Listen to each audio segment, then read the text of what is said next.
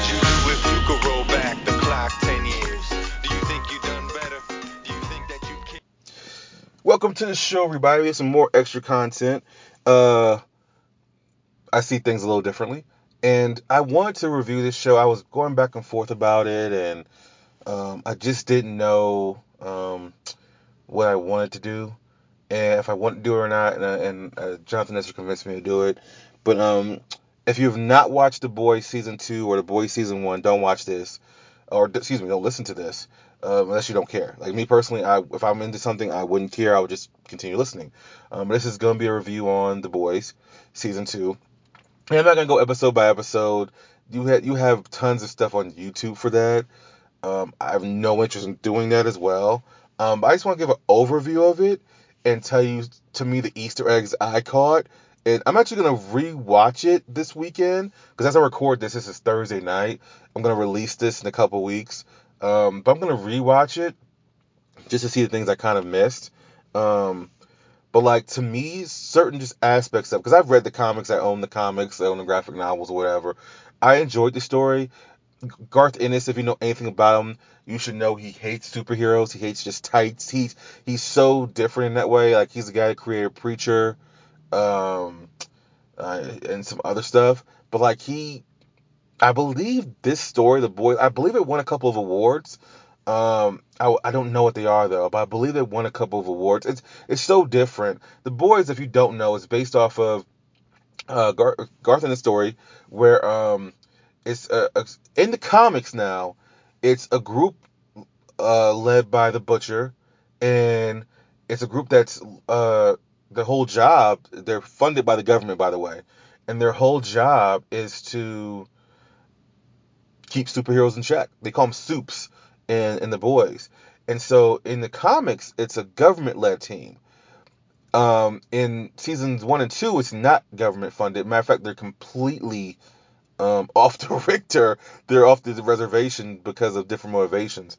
That looks like it's going to be changing though. But the story starts with the main character. I guess you could say there's two main characters in the Butcher and Huey, but really Huey is the more sentimental figure. That's the one you kind of follow more at first, in my opinion, and then you get into more of the Butcher story and everyone else.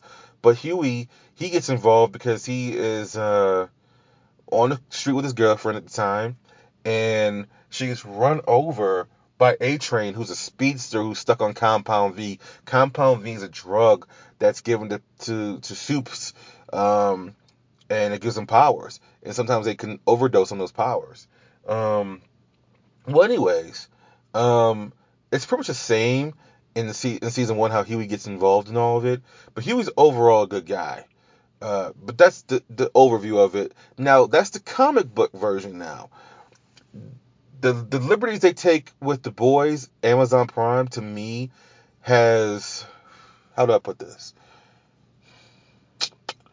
So I feel like the Marvel Netflix deal, I believe it's controversial. You have 4 shows: Iron Fist, Jessica Jones, Luke Cage, Daredevil. Then you had the Defenders, right? 5 shows technically. I think the only show that was universally praised was Daredevil. To me, Daredevil had 2 good seasons and 1 subpar season. Uh, and a matter of fact, I'll do this right. So to me, Daredevil had 10 out of 10 for season 1, 6 out of 10 for season 2. I'll say, yeah, I'm gonna say 6 out of 10 for season 2. And 10 out of 10 for season 3. Jessica Jones I'll give it the same exact rating for all 3 seasons I gave to Daredevil. Iron Fist was a 6 out of 10 season 1 and a 6 out of 10 for season 2. So it was still consistent. To me, Luke Cage had season 1 10 out of 10 and season 2 10 out of 10. Now I'm explaining why. Then it's going to kind of make sense where I'm going with The Boys, right? To me, the downfall, which drops season 2 in Daredevil for me, is they were trying to serve so many masters. You had to introduce Elektra. You had to introduce more Stick. You had to introduce. Now, I understand this now. I completely understand this. I'm not complaining. Just saying what brought it down. You had to introduce the Punisher, and then you had to introduce the dynamic between Punisher and Karen Page. And so it's like one of those things where you have to serve so many masters that you get to a point where it's just like, all right, you're torn in so many directions, and then the outcome you have is kind of like, all right, this is the lead up to the defenders, and it's kind of like, this is too much. You know what I'm saying? It just felt too much, because the shows are already slow and plotting, which I absolutely am okay with. But then you make it even slower, and then you have just the dynamic of Foggy and Karen trying to talk Matt out of being Daredevil. It's kind of like, come on, dude. You all know he has a death wish. Why are you trying to deny him this? It's just certain things that you know. But the one thing I will say about all the shows, and the same thing with Jessica Jones. To me, I thought season 2 they tried to force too much in, and I thought it was just like, ugh. The character development to me went the wrong place in that. Iron Fist was just, I think the showrunner was kind of just doomed once he didn't do season one right.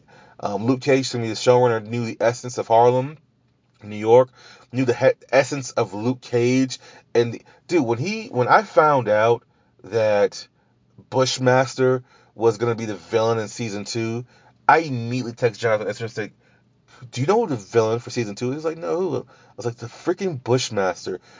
You have to dig deep into Luke Cage lore to know who Bushmaster is. That is, to me, right there, made me fall in love. I was like, before I saw a second of it, and I found out this, I think it was like, what was it? Maybe like months before it even came, season 2 even came out. And my first thought was just, you have to know the lore of it. You know what I'm saying? So, anyways, to me, I just think it always had a perfect balance. And I think that's where seasons 1 and 3 for both Jessica Jones and Daredevil did. They always had that perfect balance, and I never felt too stretched out. You know? Well, anyways, to me, Amazon Prime is like Luke Cage. Both seasons have done a great job of not just taking the source material and saying, hey, we need to do this for the nerds or whatever. They have done a great job of just saying, how can we take this that came out, I think, in 2002 or whatever, update it to modern day, but keep the essence of it, the gore, the ridiculousness, the not just the violence, but like the the knowledgeable violence is what I'm gonna call it. The violence for a reason, not just to kill everybody. To me, they upped it. And I know some people aren't happy because they made Stormfront. Stormfront is a woman in the show. Stormfront's technically a man. A Nazi is a Nazi in any language to me, any color, any gender. A Nazi's bad either way. So, it doesn't matter to me. I do think I don't know her real name, but I do think Stormfront, whoever the woman that played the character, I don't know her real name. I do believe she did a great job playing her, excuse me, playing the character. Um, uh, I don't think you could add to a character like that. You could only be hated, and I think she did a good job of being hated. Um, and to me, you know what is actually a really cool story? I'm gonna tell you guys this. It's on topic. So a couple of years ago, when I got invited to New York Comic Con, and I was with a friend, and so my friend was like, "Hey, let's leave because the New York the convention center is freaking huge." And so he was like, "Hey, let's go and just do some stuff off site, because they were holding some panels off site or whatever." So I go and I was with him. We're just kind of hanging out. Uh, and so we went to this up and comers panel held by some magazine. We didn't know who was there. We're just kind of there. And so we're kind of there. We're talking or whatever. So I look at this white guy. I was like, this white guy looks really, really familiar. This is before season 1 of The Boys came out, by the way. And I'm sitting there. I'm like, that white boy looks familiar. I've seen him somewhere. He's like, in the show. It's like, nah, not in the show. Somewhere else. Well, anyways, he begins talking, and it turns out he's Dennis Quaid and Meg Ryan's son. If you don't know who that is, just Google it. Because Meg Ryan has probably the most famous fake orgasm scene in movie history, and Dennis Quaid has been around for forever. I was like, oh, I know exactly who that is. That is the guy who plays Huey in The Boys, because I saw the casting list, right? So like that was just cool. And I talked to him for a few minutes. Super nice guy, super humble, whatever. But like he was like really worried because he was like, "Hey, do you know anything about the boys?" I said, "Yeah, I own the comics. I enjoyed the comics." He's like, "Really?"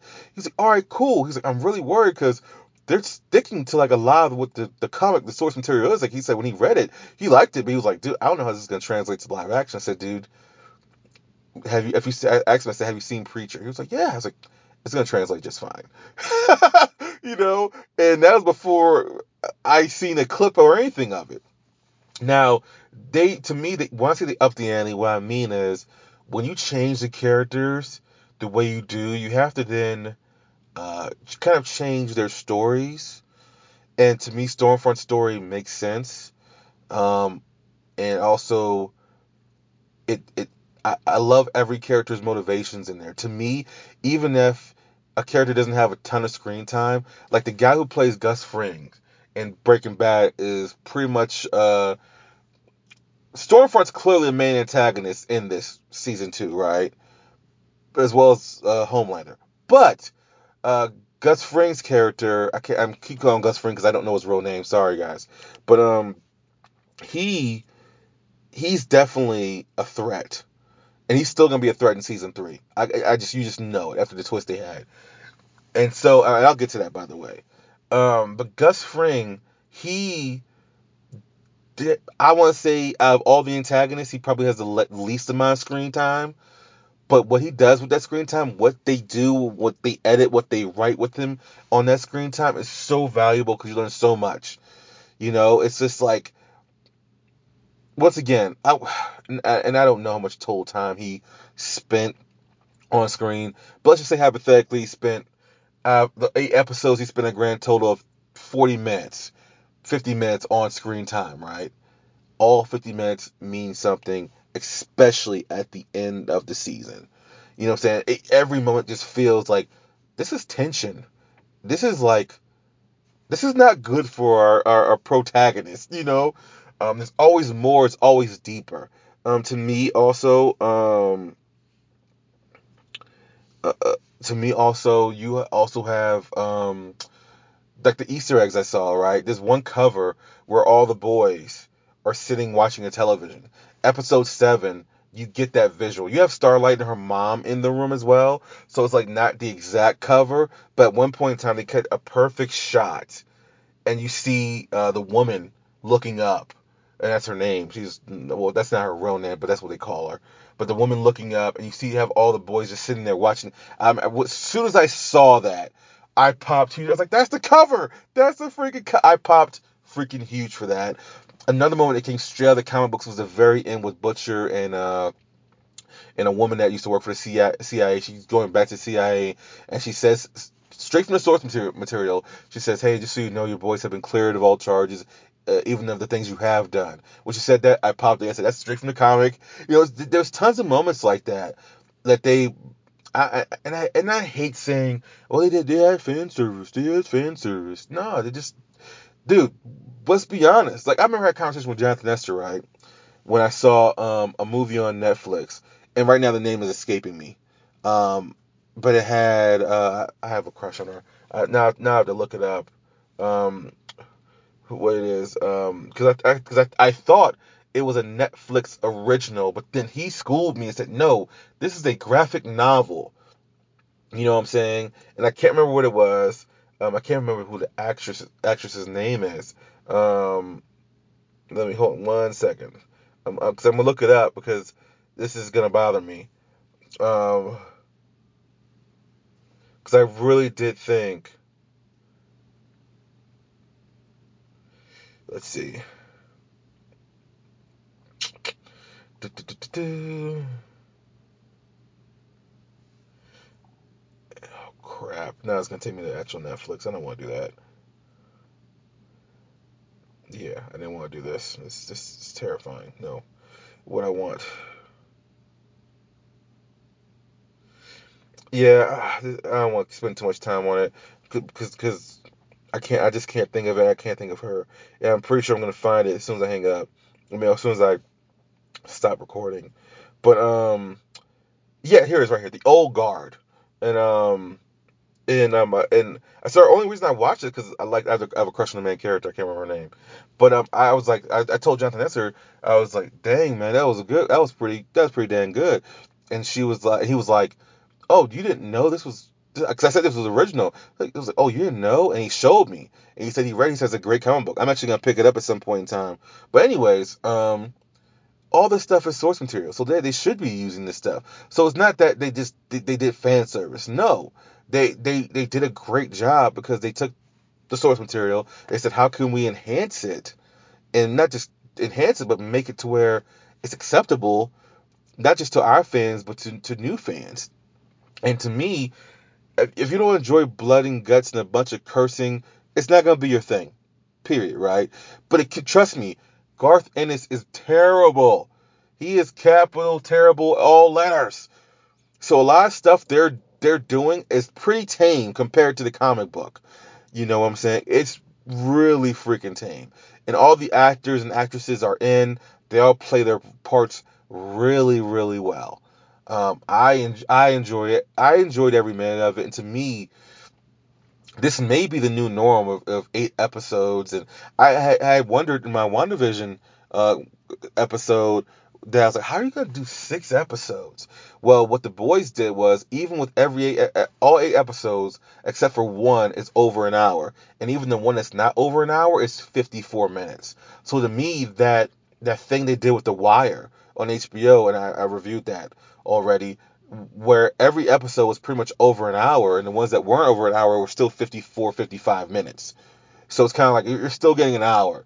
To me, that made it feel even more special, because now it's like, okay, they not special, yeah, special, because like now it's like, all right, they're not just rushing all this stuff. They're making it worth it. You know what I'm saying? So when you watch it, you're invested, for 8 full freaking hours, and it just means something. And to me, like I said, I don't like giving ratings. I just give ratings because it makes things easier for people to comprehend, in my opinion. But personally, I thought season 2 was 10 out of 10. I thought the way it started to the way it ended, had, I thought everyone was treated very well, as far as the time they had. It just and once they treated well, I mean, everyone's motivations made sense.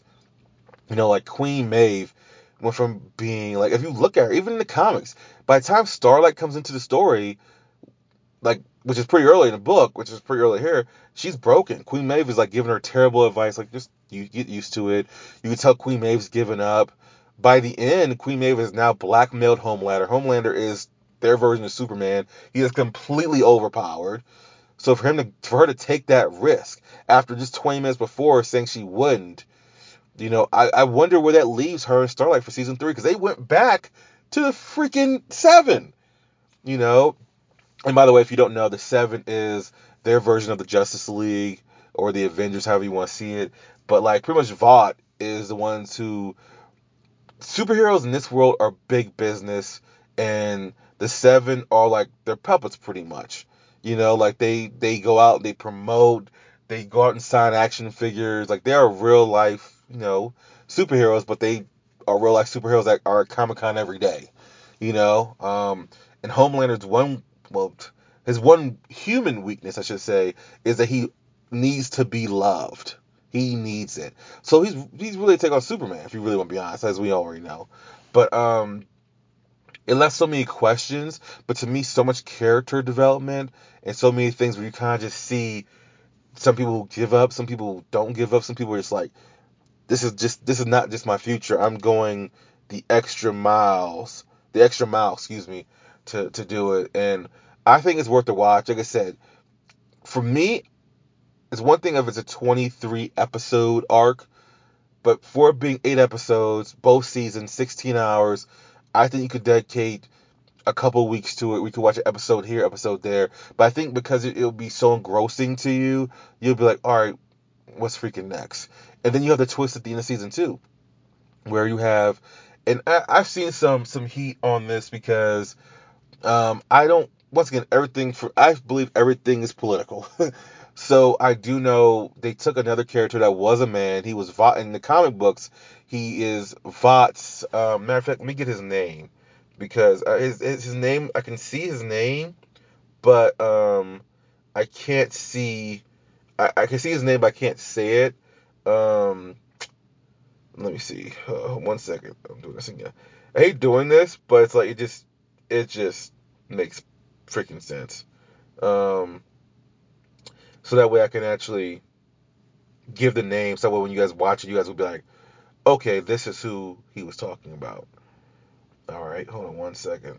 I'm pulling up the list.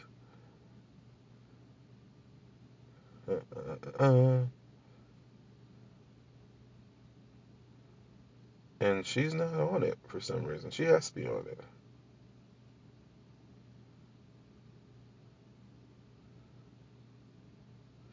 Oh, it's giving me her real name. That's why. I'm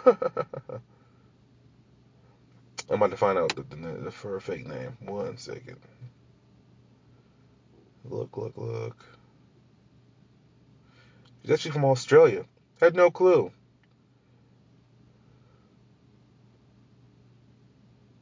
Hold on a second. Her name right here.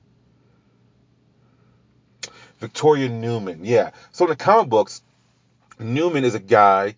He's a complete puppet for Vought. He's an idiot too, but he does whatever they tell him to. And I believe he even I haven't read the book in a long time, but I believe he even becomes like president of the United States, right? So in this, Victoria Newman, who is supposed to be a takeoff of Cortez, I believe she's a politician, current politician.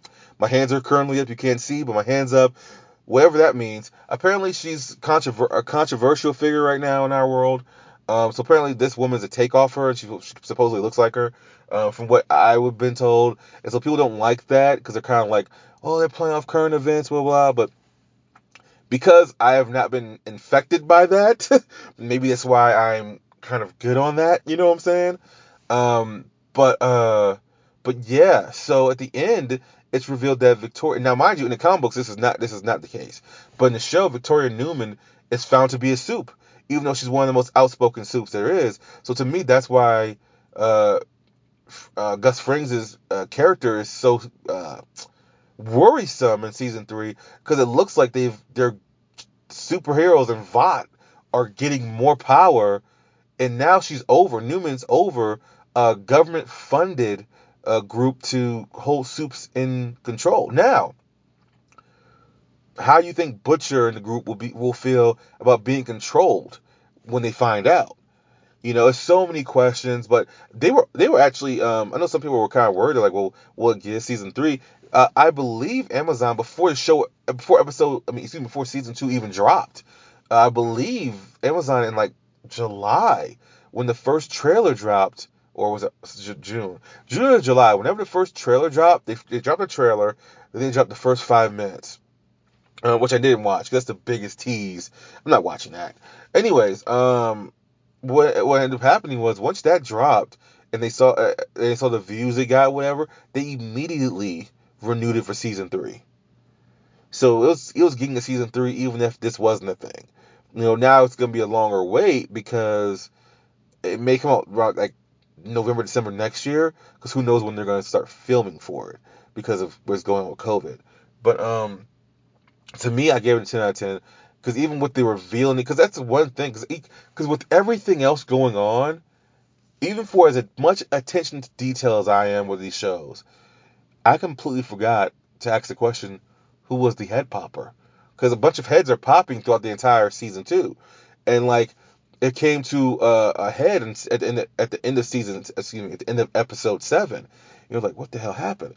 But once episode 8 starts, it's so fast paced, and it's so like it's now we gotta help get Ryan back, who is Butcher's wife's son. Now we gotta do this, we gotta do that. You're on this journey where you're going back and forth, and for me, I completely forgot about the head popper, and it wasn't until the final minutes when a guy who owns pretty much a Scientology church gets his head popped. I'm like, holy crap! Then they reveal who it is, and it's Victoria Newman, and I was like, that makes perfect sense. Um, and then you see it, but then you start remembering all the scenes she was in with it, and it just makes sense of who it was. But I remember thinking to myself, what the hell does this mean? But my first thought was, what the hell does this mean? But also she's in cahoots with Vought. And now she's just gotten more and more power. Now Homelander is tamed, but also Stormfront's not even dead. But Stormfront looks like she's in a bad way, but she's not dead at all. So like how's all these things gonna play into it? It's very, very interesting to me. So I would give both season 1, season 2 a watch. Like I said, it's 16 episodes altogether. They're all an hour each. To me, if you don't have anything else you're doing, I think you can watch this and binge it, and it'll be a good time. But I wanted to do a review on it. After I was talking into it, to me, it deserves some shine, and hopefully it can at least go on until season 4 and then end. But like, or even longer. But I'm just saying, like, hopefully they can keep this up. But I was very happy with season 1. They truly set a bar with season 2. So they need to maintain that. Season 3, that's gonna be a tough act to follow.